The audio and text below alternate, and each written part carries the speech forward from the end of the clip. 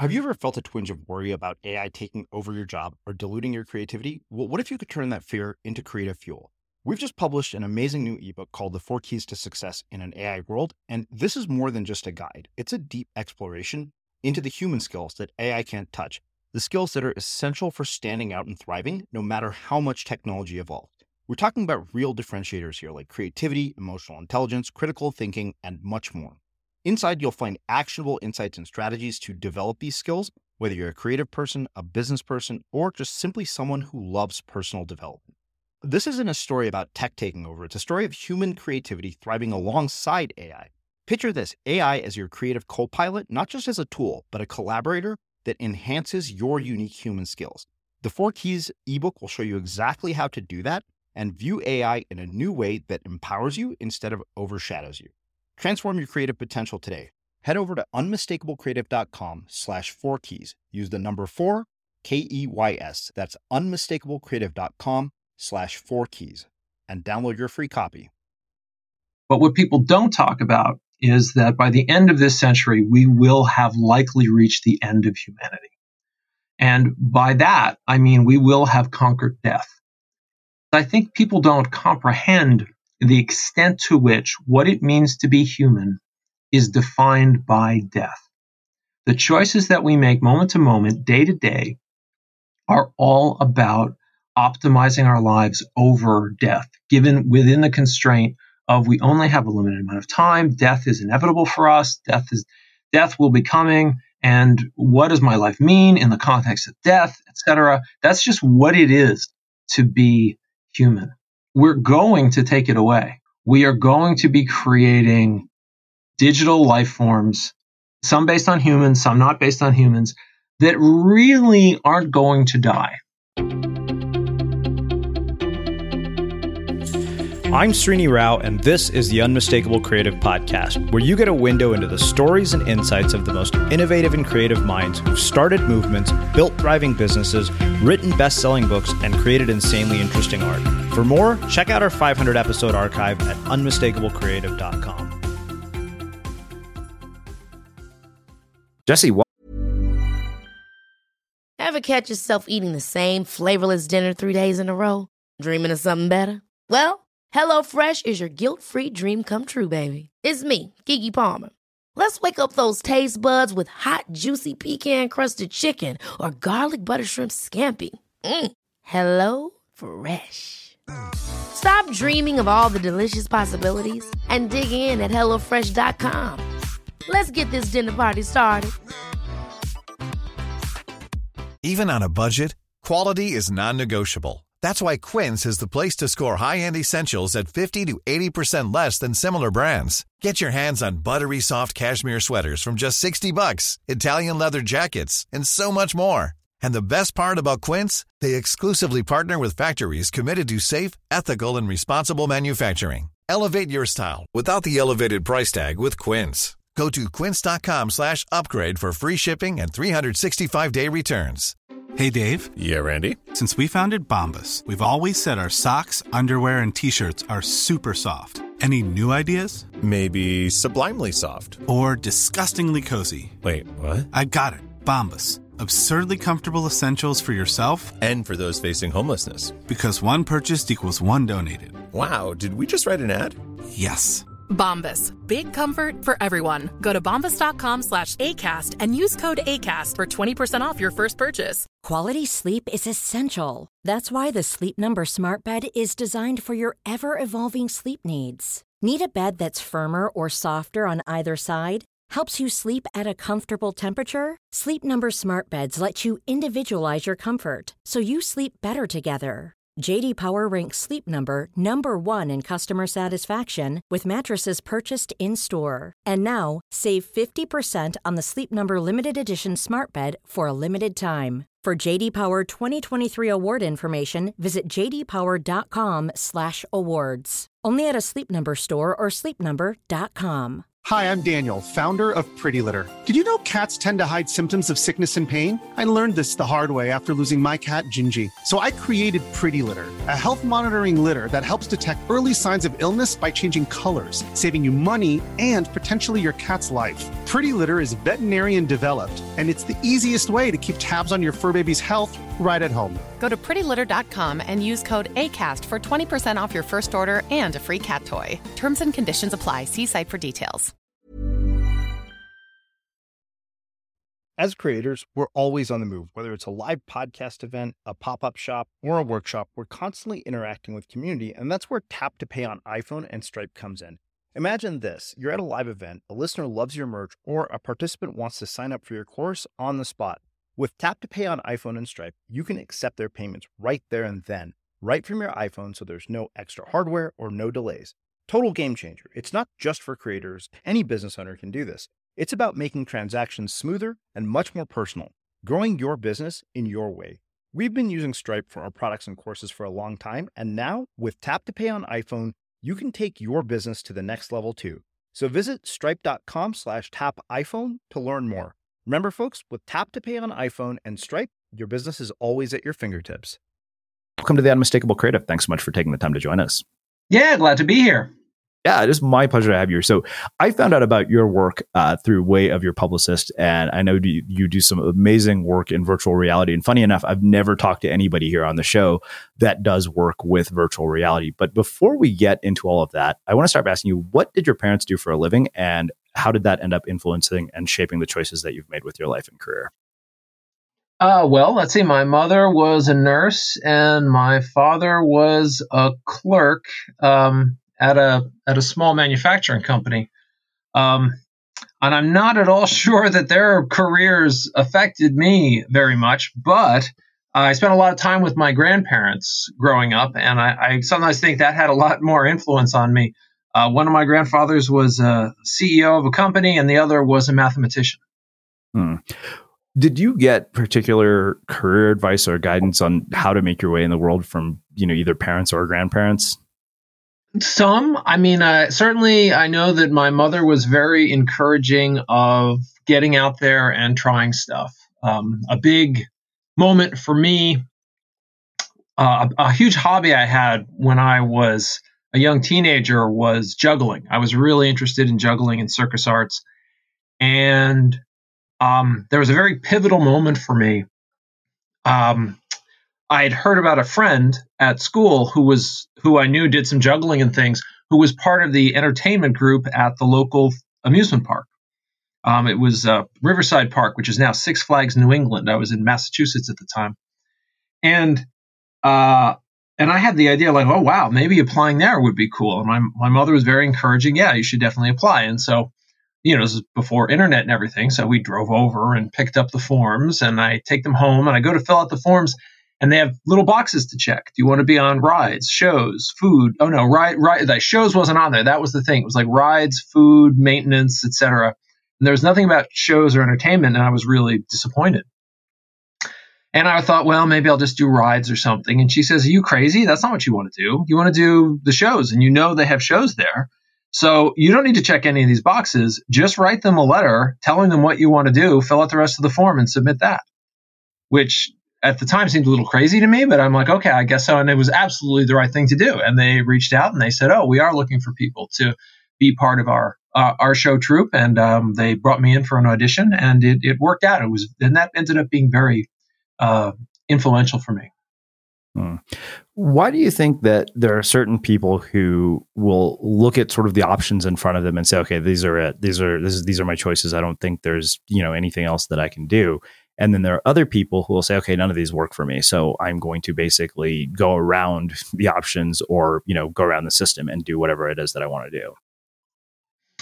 Yeah, I think that's a great question. I think it's really hard to say. I think it's partly experience. If you've had the experience of like going around the system and it's worked for you, it becomes like, oh, this is a great technique. I don't know. That's a tough question. So much of the way we're raised, as you go through school systems, et cetera, is all about you should just follow orders and do what you're told. And the getting to that point where you can kind of go around that and say, well, wait a minute, what if I didn't? What if we did this some different way, some new way? It's the old question of sheep versus goats. I think it's a big question. I think for some of it, it's something people have inside them, but then it's also a question of what you're conditioned to. Hmm. So I know that you've also spent time as an academic at Carnegie Mellon, of course, which is one of these schools that is known for sort of breeding world class computer scientists. I know this because I'm a Berkeley undergrad. So how has that mindset impacted the way that you teach students? And when people have been so conditioned to the previous mindset to be sheep for their whole lives, and then they go into academia, which seems to only reinforce this mindset. As somebody who teaches what you do, how do you think about breaking that conditioning? Yeah, and that's the wonderful thing about the place where I've been teaching. The last 18 years I've been at the Entertainment Technology Center at Carnegie Mellon, which is a fascinating program. It's a master's level program designed to create leaders for the entertainment technology industries. And what we take into the program, we take about 40% computer scientists, 40% artists, and 20% miscellaneous. And the whole point of the program is to teach people to work with others outside their discipline in order to invent things that you couldn't possibly do alone, which is very unusual for a college. Because so typically colleges are all about division. They're all about, this department does this and that department does that. And there's not a lot of room for ways to kind of effectively cross collaborate. And in fact, colleges, I think, have a greater problem this way, which is it's a cultural problem. People who are really great at teamwork and pulling a team together to do great things, they tend to go out into the world. Whereas if you look at the life of a college professor, it tends to be very solitary. It's all about, you define your classes, you define your research. You do sometimes work with people, but not in the same way that you do out in the working world. It's so I guess what I'm getting to is people who are inclined toward independence and being solitary are drawn to the university life.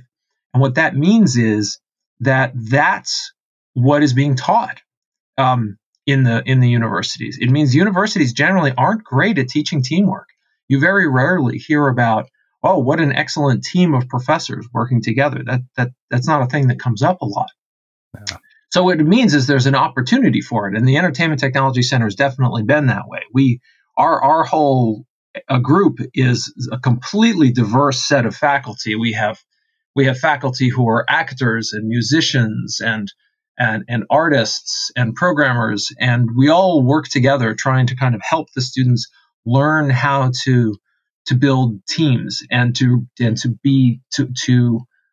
really thrive in this interdisciplinary teamwork situation. And so that's been very exciting. Well, it's funny to hear you talk about academia because my dad is a college professor. I grew up around academics, and the funny thing I was thinking of, as you were saying that, I'm thinking to myself about Berkeley, which is supposedly like this liberal hippie enclave. And then I look at my experience and, my experience is that this place is a breeding ground for conformity, ironically. So I wonder, particularly now with everything we're seeing in terms of classes going online, students throwing a fit over the fact that they're paying $50,000 to get something they could get on Coursera for free. How do you think about the future of education? Like, what do you think is wrong? What do you think is updated? Because I think that, the experience you're describing and your group is an anomaly, not something that is normal. Yeah, there's always this fascinating question about what is the true value of college. And for a couple decades, I've been hearing people decry the coming death of colleges. But every year, the prices of college goes up and goes up and goes up, and everybody keeps paying it. And every year, people keep saying, oh, the death is coming, the death is coming.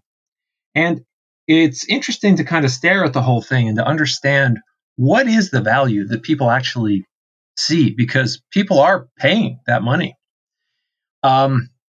And it's a complicated question. I think because the naive view, of course, is, oh, you're paying to learn. You're paying for information. The school's going to give you information, and that's what you're paying for. And that's certainly a naive view. And when you look at it that way, that does not seem like a good value. But that's not really what people are paying for. What people are really paying for is social credentialing, right? If you take it way back to a more primitive time, there's a time in everybody's life in the tribe when you go to the elders and you try and prove to the elders that you are a worthy adult, and if you pass, they give you the mark of adulthood, and then you move on with now you have the approval of the elders and your life is different. And that's exactly what is the main thing. That is what I would say the primary value that people see in it is the idea that they have come through this experience. They have now been credentialed. There was a strong filtering process just to get into the place, and then the place itself is a strong filtering process because it's possible to fail out and not get your diploma. So I don't think that's going to go away. People are still going to want that strong credentialing. And so I think that's all going to stay in place. The question is, as people are kind of confronting the business of going to school from home, et cetera, what does, is that going to change? Is that going to start to become more normal? And I think some of it may, but at the same time, I continue to believe that online education is going to be something very peripheral in the longer term. Since we're all thrust into this quarantine situation, everyone's very focused on it and wondering, could this become normal? Could this become our most common thing? But I look at online education. My guess is it's going to be, I think it will grow and there will be more of it, but I think it's going to hold a place a little bit like we think of community college. It's like, yep, this is an alternative that more people are going to be doing and it's a little more normal, but I don't think it's going to be the most normal. And I don't think it will be held in the highest regard. Yeah, I've talked to numerous professors about this, and I personally think you just cannot create the experience of. And I think this plays out in our social lives as well. It's really different to sit around and talk to my parents on Zoom than it is to sit at a dinner table and hang out with them. Like the two just have no comparison. Right. But when I hear you talk about the credentialing process, and I think back to the Berkeley experience, I'm like, all right, I got shit grades at Berkeley. It's not the degree, it's the things that I had to do to get in there and to actually get out of there. Those are the skills that have served me later in life. The ability to look at systems and say, okay, because, Berkeley is the kind of place, being this large public school, where you literally have to look at systems and say, okay, what in this system do I think is bullshit and what rules am I willing to break? Like, I had a friend who literally walked into the dean's office 2 weeks before graduation and said, I didn't get into the business school. I've taken all of the classes. My parents are coming to graduation on Saturday. Are you going to let me come or not? Or let me get the degree or not? And she didn't have a choice. She was livid because he didn't follow any of the rules. But what is she going to do 2 years later? Say, no, you have all the classes, which to me, I never forgot that as an example of somebody who was willing to look at a system and completely ignore all its rules. Yeah. Well, look, let's shift gears and let's start talking about video games, because I am, despite being a person who could give two shits about sports, an avid sports video game player. Literally, I play every day, and video games are one of those things that have had this sort of steady presence in my life from, the original Nintendo up until now at the age of 41. And I remember when Xbox came out and people were like $50 a game. And I would tell friends, I was like, you don't understand. The demographic is not kids for these games. It's people my age, because we were the ones who grew up with this stuff. So where in the world did this love and fast, how in the world did you end up becoming a game developer? Because I don't imagine somebody who doesn't have a love for video games goes and works on them for a living.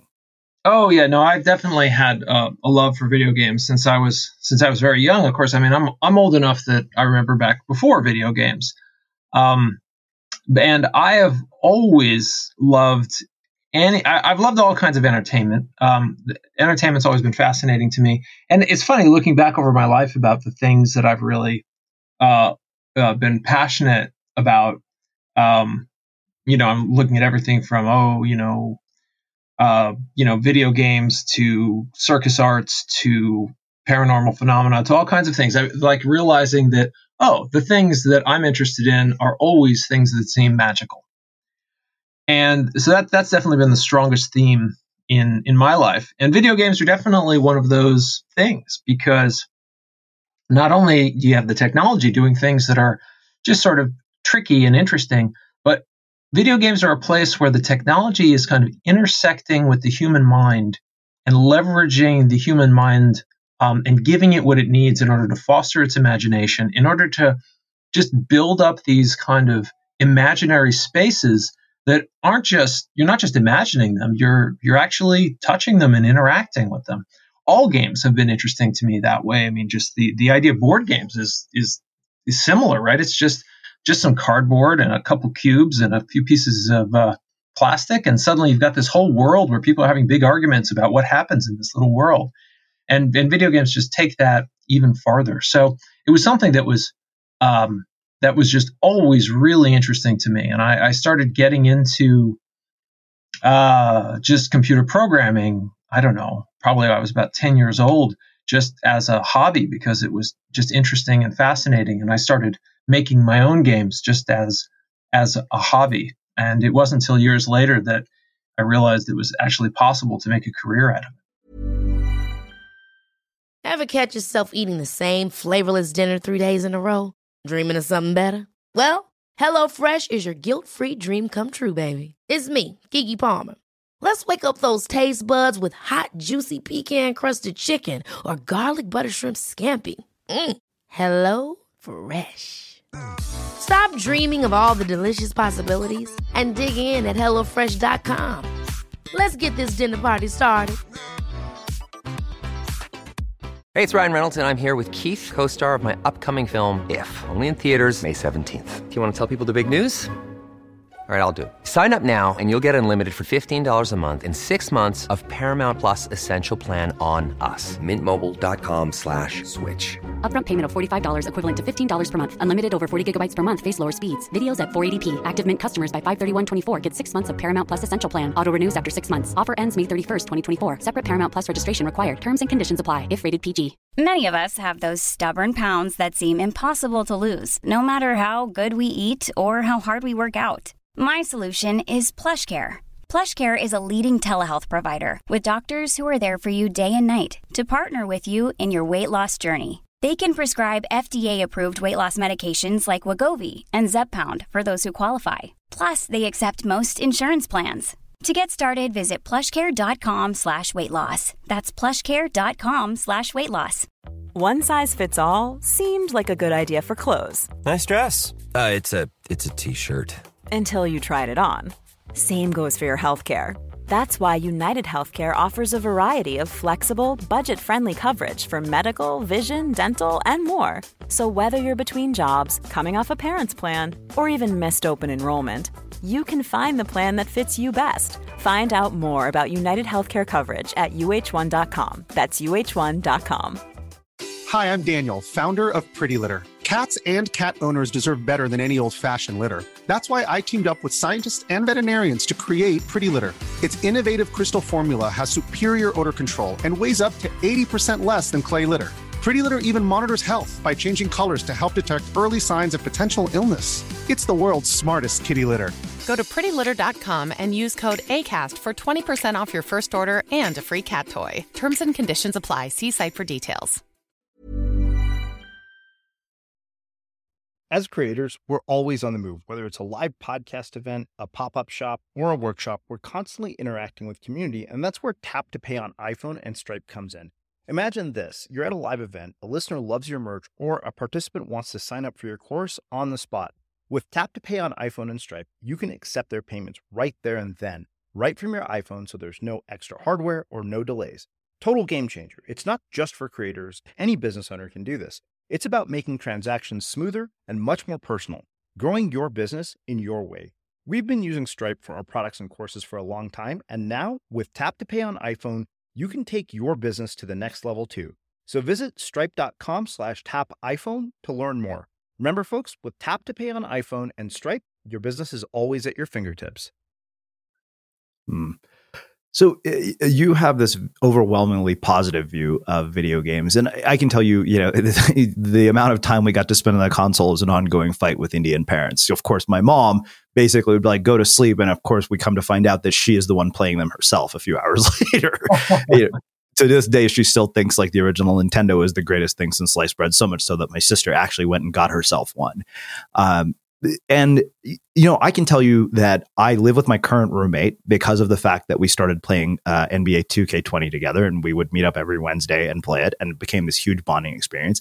But there's this other side of the video game argument that often you hear from parents of, oh, video games are rotting these kids' brains. They don't do anything else. I tend to think that's a bit extreme. And I'm wondering, what are what do we know sort of from a child development standpoint? Because I don't think that you go through childhood unless you're a weirdo without being exposed to video games to some degree. Oh, yeah. No, well, I mean, there are definitely families that choose to keep the games away from the children. I mean, we at our studio, we're constantly playtesting games and working with families, and so we see all kinds of people, and we definitely run into families where it's just not video games isn't a thing they do. They've kind of, very similar to families who like, my kid's never going to have refined sugar. Like, okay, it's a choice, and you can make that choice, and people can be raised that way. But they are such a part of culture now. It is such a normal part of popular culture, and there are real choices that everybody has to face, and that is definitely part of the world of video games. Actually, I often think that video games and refined sugar are a pretty good comparison, right? Sugar is not a thing that normally occurs in nature. We have to kind of work hard in order to extract it out of natural foods, and then we create things with it that human beings find very appealing and delicious. And we know that too much of it, that's not good for you. And video games are very similar. You're not experiencing reality. You're experiencing kind of a refined reality where we're taking out kind of some of the most interesting and exciting parts and sort of distilling them down into an exciting experience. And similarly, you've got to find that balance. How is this going to fit into my life in a healthy way? Because video games definitely have many aspects that can be very healthy in terms of the problem solving, the socializing, the imagination building, the creativity. An awful lot of that is there. But to the extent that you get so engaged with them that you're pushing out other parts of your life that kind of are going to help you developmentally, or if you're leaning on them or using them as a shield against your own emotions, those things are definitely unhealthy. I think it's very similar to the relationships that people have with foods. You can have a very healthy relationship, but you can also, if too much excess on certain things can be quite unhealthy. Yeah. So we had the former CEO of Take-Two Interactive here, and one of the things I wanted to get him to talk about was a game like Grand Theft Auto, and he was, I kind of feel like he gave me sort of the PR version of talking about that game. But that game, I mean, it's funny because to me that was the game that I never could actually play because I would just go in and wreak havoc on the city, and yet, there's been so many criticisms of games like that have the sort of implicit violence that is incredibly graphic and detailed in a way that, when we were growing up, you just couldn't fathom a game being that ridiculous in terms of the detail. Yeah. How do you, as somebody who's a CEO of a gaming company, think about games like that? And particularly when you have these parents who are like, oh, the cause of school shootings is games like Grand Theft Auto. Yeah, I think the question of the relationship between violence and games is a deep and complicated one that it behooves everybody to look at and to think about.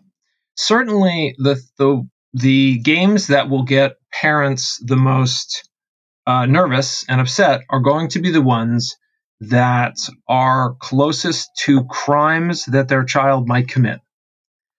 Because I remember, for example, we were working on a Pirates of the Caribbean game. This was a thing we made for Disney Quest. So this was this big, elaborate theme park video game that it's like 4 giant screens surrounding like a physical boat that was on a motorized motion platform, and we had 6 spun aluminum cannons on it and a big wooden ship's wheel, and we would bring families in, and they would kind of go on this virtual adventure on this giant video game pirate ship. And when we first had our prototype working, we were going to bring people in to play this. And what you do, you'd sail out in the sea and you'd blast the heck out of all these other pirate ships that were out there. And our very first play testing was 4 days after the Columbine school shooting. And we're all looking at each other like, wow, what are families going to say? Are they going to be disgusted? Are they going to be outraged? We're not sure how people are going to react. And then we had 2 whole days of bringing families through. Nobody made any comments. Everyone was just simply delighted with it. And we realized that, that's, yes, you are going around and blasting and blasting and blasting and firing these guns. But the idea of sailing around in a pirate ship firing cannons is just so divorced from any reality that anybody expects they're going to be in that no one had any concerns with it. Yeah. So the issues of you've got the issues of what's going to bother people, what's going to scare people, and then what's going to and then what's on people's minds. And games flirt with this all the time. One of the ones I definitely learned at Disney, we polled all kinds of parents about which video games are over the line, which ones are not. And it's very simple, the difference between over the line and not over the line. And that difference is blood. Games that have blood, definitely over the line. Games without blood, it's fine. I remember putting games like Virtua Fighter versus Mortal Kombat, something like that. The games fundamentally are very similar. 2 people kicking each other in the face for 5 or 6 minutes. But in one of them, there's blood, and in one of them, there's not. And the one was not, it's like, that's fine. Which is interesting. There's something very, very human in that response. But the thing to be aware of is, even though that's what people use as their signifier, and what people feel comfortable with is one thing, but what actually changes behavior is a whole deeper question that we don't know. So you look at a game like Fortnite, for example, which is so massively popular, and it has very carefully skirted and found ways to stay inside the line, even though it is a game about glorifying slaughter with automatic weapons. But it's very careful. It's like, we're going to make them colorful, and we're going to make them cartoony, and we're not going to have the blood there. But you have this real question of, could it be that this game is, opening people up to being comfortable with the idea of killing people with automatic weapons? That's a tough question. And then you have just bigger questions with video games, because how many video games are there where the premise is basically this? Here's you, and look, here's a bunch of people, and they don't look like you. They look different than you. Solution: here's a gun. You need to kill as many of the people who don't look like you as possible. That's probably the most normal video game trope. And so there's a lot we all have to think about. Well, it's so fascinating to hear you talk about this, particularly because you mentioned sort of, thinking of this in terms of crimes they could imagine their kids committing. Or like, I played Grand Theft Auto. I can't see myself I literally can never see myself going up, walking down the streets of Boulder where I live and, stealing a police car just for shits and giggles, or, going and just, shooting random people on the street, even though I've done it in a game.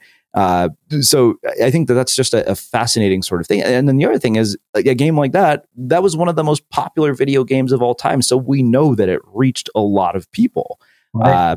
But you're right. Yeah. I mean, we don't really have the research at this point to show that there's an absolute link between violent behavior and that, because I am far from a violent person just because I played, Grand Theft Auto.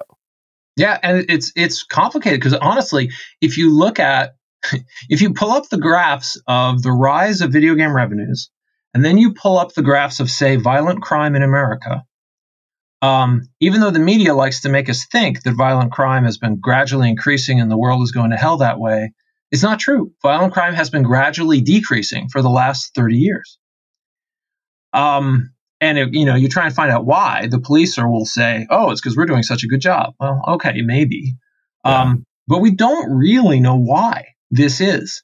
And one of the weirder hypotheses is, well, what if the video games actually are helping in this regard?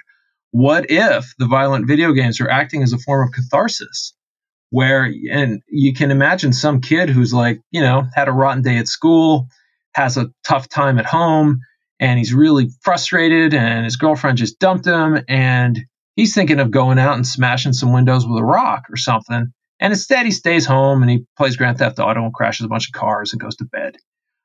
You can imagine that situation, but is that how the world really works? And we simply don't know. This is the world of mass media.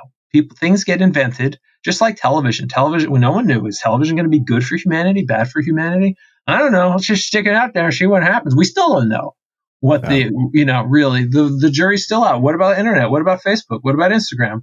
Are these things good for us, bad for us? We just dive in and have to deal with it. And games is definitely one of those things. Yeah.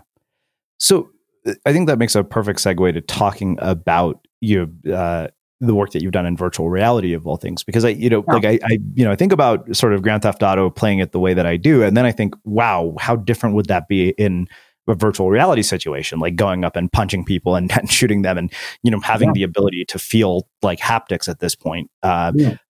So where are we at with VR? Because I think that I remember about 2 years ago when we did our first book launch, VR was kind of, sort of super hot on the presses.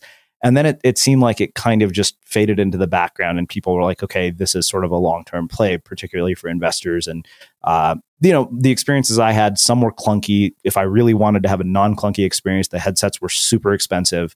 And then of course the porn industry is always at the forefront of all of this stuff for some reason.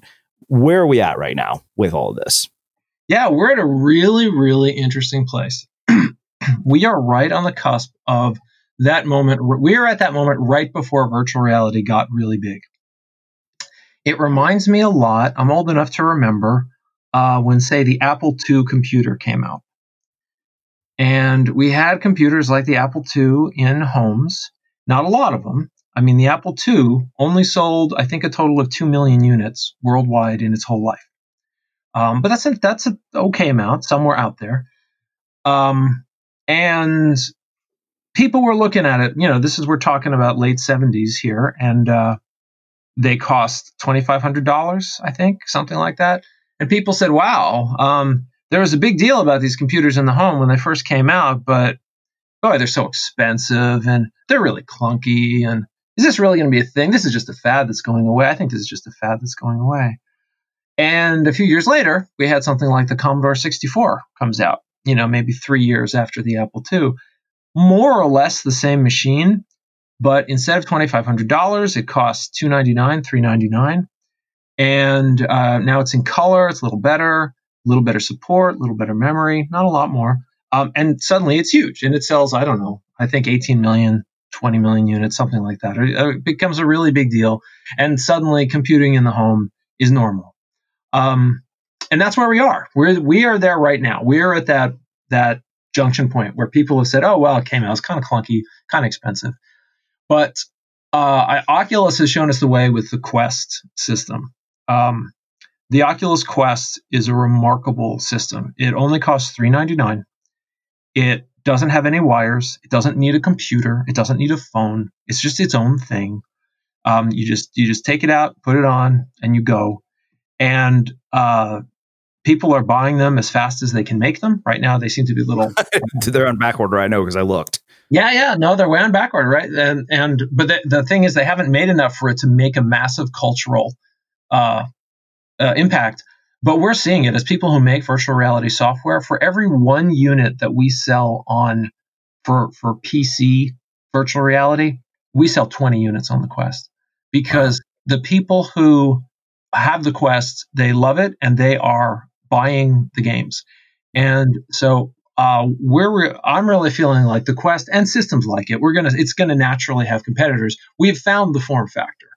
We've found the form factor that is going to take it mass market. So I really think the next 2 years we will easily be getting into that space of over 10 million units out in the marketplace. It's going to become. I don't think it's not like it's going to take over video games, but it's going to become a meaningful part of the video game pie chart as it were. I think it'll be. My prediction is it's going to be somewhere in the 10 to 20% of the video games sold are going to be virtual reality by 2025. We're talking about VR in the context of video games, and you mentioned cultural impact. What is the cultural impact at large of having sort of, VR capability? Because I think there are a lot of people who have, serious concerns. I mean, you hear sort of the anti-porn industry people freaking out saying this is going to be, I mean, I have friends who will joke. They're like, great, if you have a bad date, good thing to know. You can go home and sleep with a porn star now. But I mean, there's a grain of truth to that too. Like, especially when you get to the point where it becomes so real that we get things like haptics in VR. Yeah, I mean, the haptics is there's 1,000 technological problems that are going to keep that from being meaningfully mainstream. We're just nowhere. We don't really have a real lead on how to do that, except in some very specific use cases. But in terms of any sort of general purpose, wow, now I'm really feeling things on my skin. I'm not looking at that any time in the near term, any kind of in the next 10 years. But what VR is really good at, the thing I think people don't comprehend about the power of VR, people think of it as a technology for the eyes, just like some kind of 3D glasses or something. And it's not. That's not where the power of VR is. The power of VR is that it's a technology for the body, because one of the really interesting things that the mind does is the mind makes a decision about what's real and what's not. When they're watching television, becomes worried that the things on the television are in the room with them. It never even occurs to anybody that could be true. But when people are doing VR, their bodies sometimes forget what is and isn't real. And we'll see it all the time. We'll see, say you have a puzzle solving game and people are working, they're using their hands in VR to kind of move the puzzle pieces and do this and do that. And then they get to a part where they're not sure what to do. And they're staring at the puzzle and they're thinking, and there's a little virtual table that's next to them. And absent-mindedly, they will reach over and lean on the table as if it were real. And then they'll fall a little bit because they're like, whoa, yeah, wait, that's not real, is it? Right? And they know, obviously, intellectually, that the virtual table's not real. But what's happened is when you engage in the loop that is virtual reality, where when I move my head and when I move my hands, I'm actually engaging in the world just like I engage with my body in the real world. Your brain buys into some of it and accepts that this is real on some level. It reminds me of the lucid dreamers, right? Lucid dreaming and the idea of a dream where you wake up, but you're still in the dream and you can control the dream to some extent. Some people get very passionate about lucid dreaming and try and develop techniques so they can do it a lot. And one of the interesting techniques that they use is if you're in a dream and you suddenly realize, wait, this is a dream, the dream will start to fade, because that's kind of how the brain works, because that means your brain's realized this isn't real. I don't want to deal with things that aren't real. One of the techniques is you look at your hand. And if you stare at your hand in the dream, very often the world will start to congeal around you, because there's something about the idea of seeing your own hand and willing your fingers to move and seeing them move. There's something about that helps convince the mind that this is real. And that is one of the things that everyone's figured out with VR is it wasn't enough. We tried it a few years ago. You just put on a headset and look around. It wasn't enough. We had to have hand controllers, because once you have the hand controllers, there's something about the world that just becomes much more real and present. And so that feeling of being in another place is something that VR can provide that no other medium can successfully provide. And that's the power of it.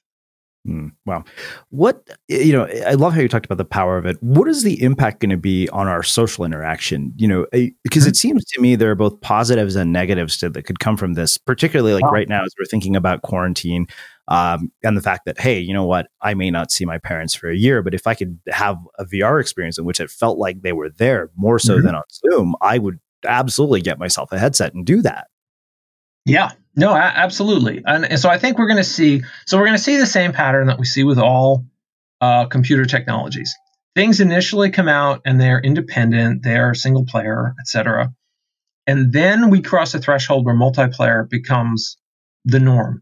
And that threshold is generally 10 million. When there's less than 10 million of something in the world, what it means is probably none of your friends have it. And so you're going to be doing it by yourself. When there's more than 10 million of something in the world, probably at least one of your friends has it. And at that point, you start to really get these powerful network effects. And we saw it with PCs, and we saw it with smartphones, and we've seen it with Facebook. And we've seen this pattern again and again. And we're going to see it with VR too. So right now, almost everything in VR is single player. There are some exceptions. There's things that are kind of multiplayer. But once, maybe 2-3 years from now, we're going to get to that point where more than 10 million people have it. The network stuff is going to start to become the norm. And people will start to more and more engage in that powerful experience of social networked VR, where you actually get to experience the physical presence of another person that in the room with you. And it is powerful because the systems are good at spatializing the sound, making it sound like the sound is coming from a given spot. And even with a very crude avatar, because the systems are constantly tracking each of your hands and constantly tracking your head, those little nuanced movements that we do when we talk with our head and our hands, they come across and make the avatars become very real and feel very alive. I guess one way I like to put it is this is going to be the medium where you can actually make eye contact. Even if you're doing Zoom or Skype or something, we don't make good eye contact on that, because if I'm looking at the screen, I'm not looking at the camera. And if I'm looking at the camera, I'm not looking at the screen. And so the eye contact is never quite right. But in these VR systems, it can be quite right, because they are looking at our eyes. They know what our eyes are trying to do, and the system can figure out what you're trying to look at. And you can get that meaningful eye contact. You can, and weirder, you can like reach up and stroke somebody's hair. Some of the most powerful VR experiences are because VR, there's a nucleus in the brain that is responsible for paying attention to objects that are within that are within maybe 2-3 feet of our face. Okay, so basically anything that's between my hand and my head, this nucleus is very interested in. And it makes sense. We should have a part of our brain that's like, hey, what is this? This is really up in my personal space right now. And there's an easy way you can make yourself wake this up. You can't do it yourself, but if you're with another person and you have them stick their hand like into that zone, you feel it. Like there's this little thing that wakes up in you. And TV can't do it, movies can't do it, but VR is really good at it. And so there's a lot of VR experiences. It's one of the ways VR experiences differ from normal video games. Normal video games are all about running around over huge territories, is what most video games are about.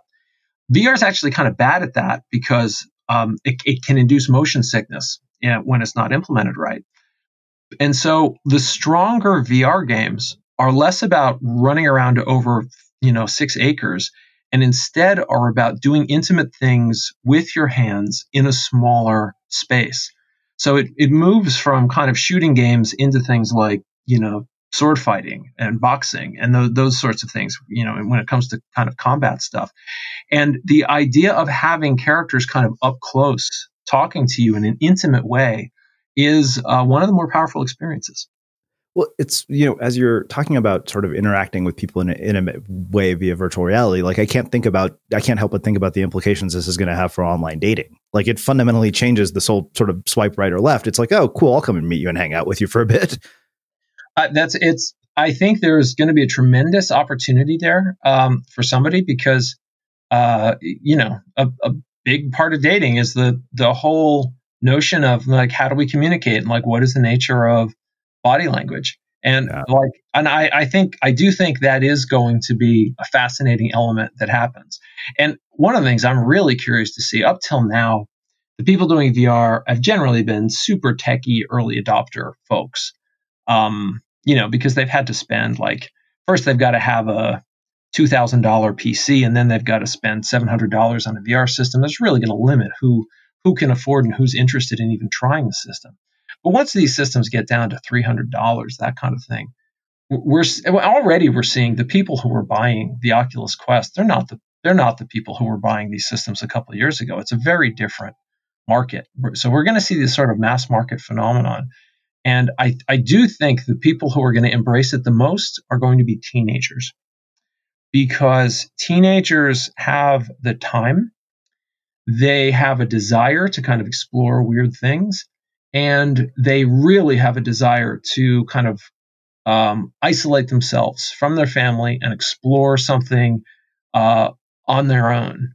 And so, so I think the social part is going to be a big part of that. I think the dating part, which of course is such a big part of teenagers' lives, is going to be part of that. It's going to be really interesting to see the social effects that come out of this. Yeah. So speaking of social effects, this is probably a very strange question, and I'm guessing based on our conversation, you've read Jeremy Bailenson Book, Infinite Reality. I one of the things I've thought about a lot is this whole idea of uploading your consciousness to the internet, right? Now, one thing I wonder about is, let's say that I lose a parent, but that parent has uploaded their consciousness to the internet, and I can go and have this interaction, for example, with a deceased parent in VR. Weird sort of comment, I realize, in question. Do you ever think about things like that and like what the implications of that are? Like, is that good? Is it bad? Sure. No, this is the very end of humanity that we're talking about, and people don't like to face it. People talk like, global warming, it's going to be the greatest threat that we've ever had. Like, yeah, okay, global warming's the thing. Things are going to get a little hotter and a little wetter. That's totally true. But what people don't talk about is that by the end of this century, we will have likely reached the end of humanity. And by that, I mean we will have conquered death. And because I think people don't comprehend the extent to which what it means to be human is defined by death. The choices that we make moment to moment, day to day, are all about optimizing our lives over death, given within the constraint of we only have a limited amount of time. Death is inevitable for us. Death will be coming. And what does my life mean in the context of death, etc.? That's just what it is to be human. And we're going to take it away. We are going to find a way between medicine, between scanning, between digital computation. We are going to be creating digital life forms, some based on humans, some not based on humans, that really aren't going to die. And that's just going to be radically different. Like, we're not well equipped to the changes in society that's going to wreak are just way beyond almost anything we can comprehend, because every aspect of everything in society is based on death. Our jobs, our education, our family formation, our rituals, our culture, everything is anchored on that, and it will all be over. And so there's an awful lot to think about and talk about there. And the conversations, it is one of these things where it's not a question of is it going to happen. It's just what order are things going to happen in, and what does that mean? So it is a rich topic of conversation. I feel like we could do an hour on just that alone. Mm-hmm. But that's the thing. It would have to only be an hour because we're going to die, right? If you have infinite life, you wouldn't care. You'd say, let's do a 4-year program on this. Who cares? Yeah. Well, one of the things I noticed is you seem overwhelmingly optimistic, which I appreciate. I mean, I don't think you would do the work that you do if you didn't. What are the things that scare you about this? Like, what are the things that make you nervous about what's possible with this technology? Well, I guess, see, I'm an optimist in general because I am just generally optimistic about human beings, at how good we are at making the best of terrible situations, right? It just constantly amazes me that the extent that we're able to do that. I mean, we invent the atomic bomb, which could have easily, like by now, if we had decided, we could have wiped out the entire human race 1,000 times. And we're like, yeah, nah, actually, that's a terrible idea. We should probably stop that, right? Even the way we're dealing with this pandemic right now. We definitely, everybody's reaction was kind of slow and late and problematic, but everybody's on it. It's just fascinating to me thinking about the whole world. I'd sent out a little tweet because it was something that I thought of that amused me. Aliens come down and they say, "Humans, why have you stopped your comings and goings?" And we answer that, we're doing it in order to protect our elders. And the aliens say, "Well, how incredibly noble is this race?" And we say, "Do you have any toilet paper? Because we don't have any toilet paper."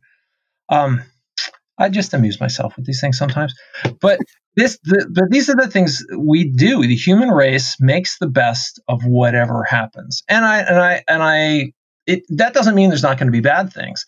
Most of the bad things that come from technology is when it comes to over centralization. When someone finds a way to use technology in conjunction with power that they hold over people in order to make their lives worse for some reason.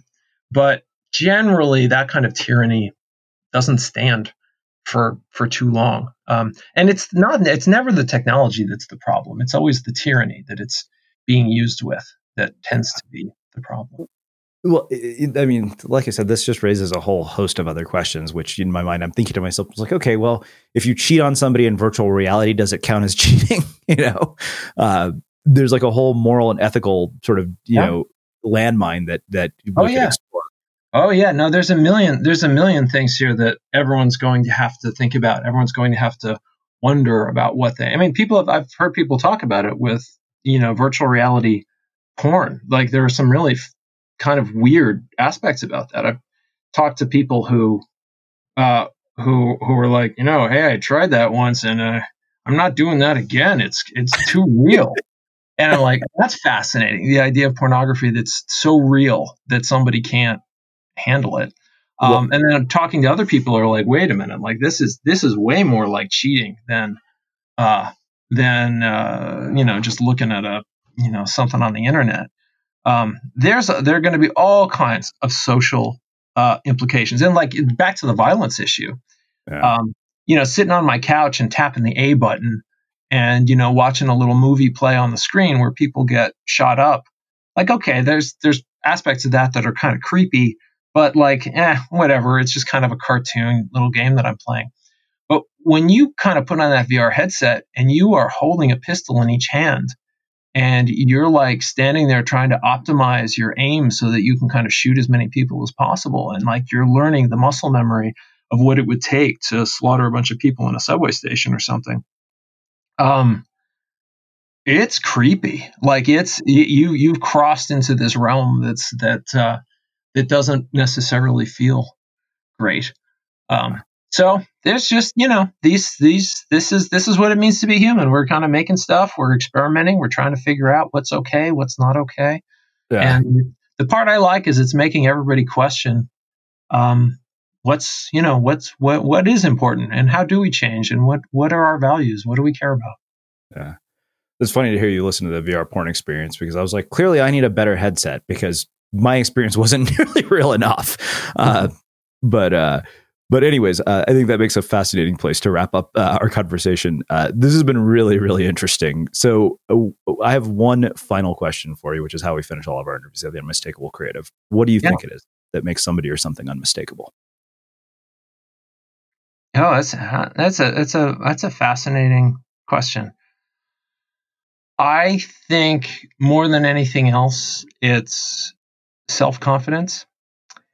I think one of the things that I've found again and again that separates the people who do great things from the people who don't is how they feel when they've made a mistake and when they've kind of they've done something, they're like, oh, whoops, that didn't turn out the way I wanted it to. I guess that's what it is. I guess in short, fear of failure. If you can go through life not being crippled by the fear of failure, that is, I think, what's going to make somebody more unmistakable than anything else. Amazing. Well, this has been, like I said, really fascinating. Where can people find out more about you, your work, and everything else that you're up to? Sure. The easiest thing to do is to go to jesseschell.com. That has pointers to the work I do at the Entertainment Technology Center, as well as Schell Games, links to my book, links to the talks I've given over time. Everything is there. Very cool. And for everybody listening, we will wrap the show with that.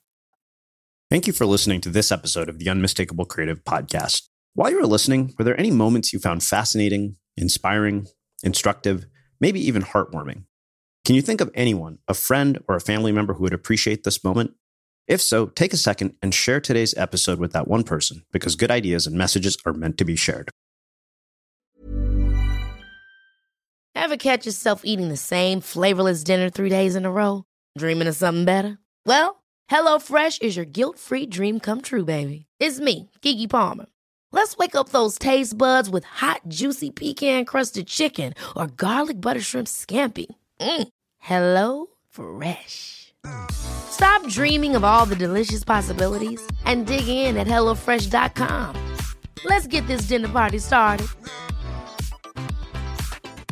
Hi, I'm Daniel, founder of Pretty Litter. Did you know cats tend to hide symptoms of sickness and pain? I learned this the hard way after losing my cat, Gingy. So I created Pretty Litter, a health monitoring litter that helps detect early signs of illness by changing colors, saving you money and potentially your cat's life. Pretty Litter is veterinarian developed, and it's the easiest way to keep tabs on your fur baby's health right at home. Go to prettylitter.com and use code ACAST for 20% off your first order and a free cat toy. Terms and conditions apply. See site for details. Even when we're on a budget, we still deserve nice things. Quince is a place to scoop up stunning high-end goods for 50 to 80% less than similar brands. They have buttery soft cashmere sweaters starting at $50, luxurious Italian leather bags, and so much more. Plus, Quince only works with factories that use safe, ethical, and responsible manufacturing. Get the high-end goods you'll love without the high price tag with Quince. Go to quince.com/style for free shipping and 365-day returns. When you make decisions for your company, you look for the no-brainers. If you have a lot of mailing to do, Stamps.com is the ultimate no-brainer. Use the Stamps.com mobile app to mail everything you need to keep your business running with up to 89% off USPS and UPS. Make the same no-brainer decision as over 1 million other businesses with Stamps.com. Use code PROGRAM for a special offer. That's Stamps.com, code PROGRAM. Have you ever felt a twinge of worry about AI taking over your job or diluting your creativity? Well, what if you could turn that fear into creative fuel? We've just published an amazing new ebook called The 4 Keys to Success in an AI World, and this is more than just a guide. It's a deep exploration into the human skills that AI can't touch, the skills that are essential for standing out and thriving, no matter how much technology evolves. We're talking about real differentiators here, like creativity, emotional intelligence, critical thinking, and much more. Inside, you'll find actionable insights and strategies to develop these skills, whether you're a creative person, a business person, or just simply someone who loves personal development.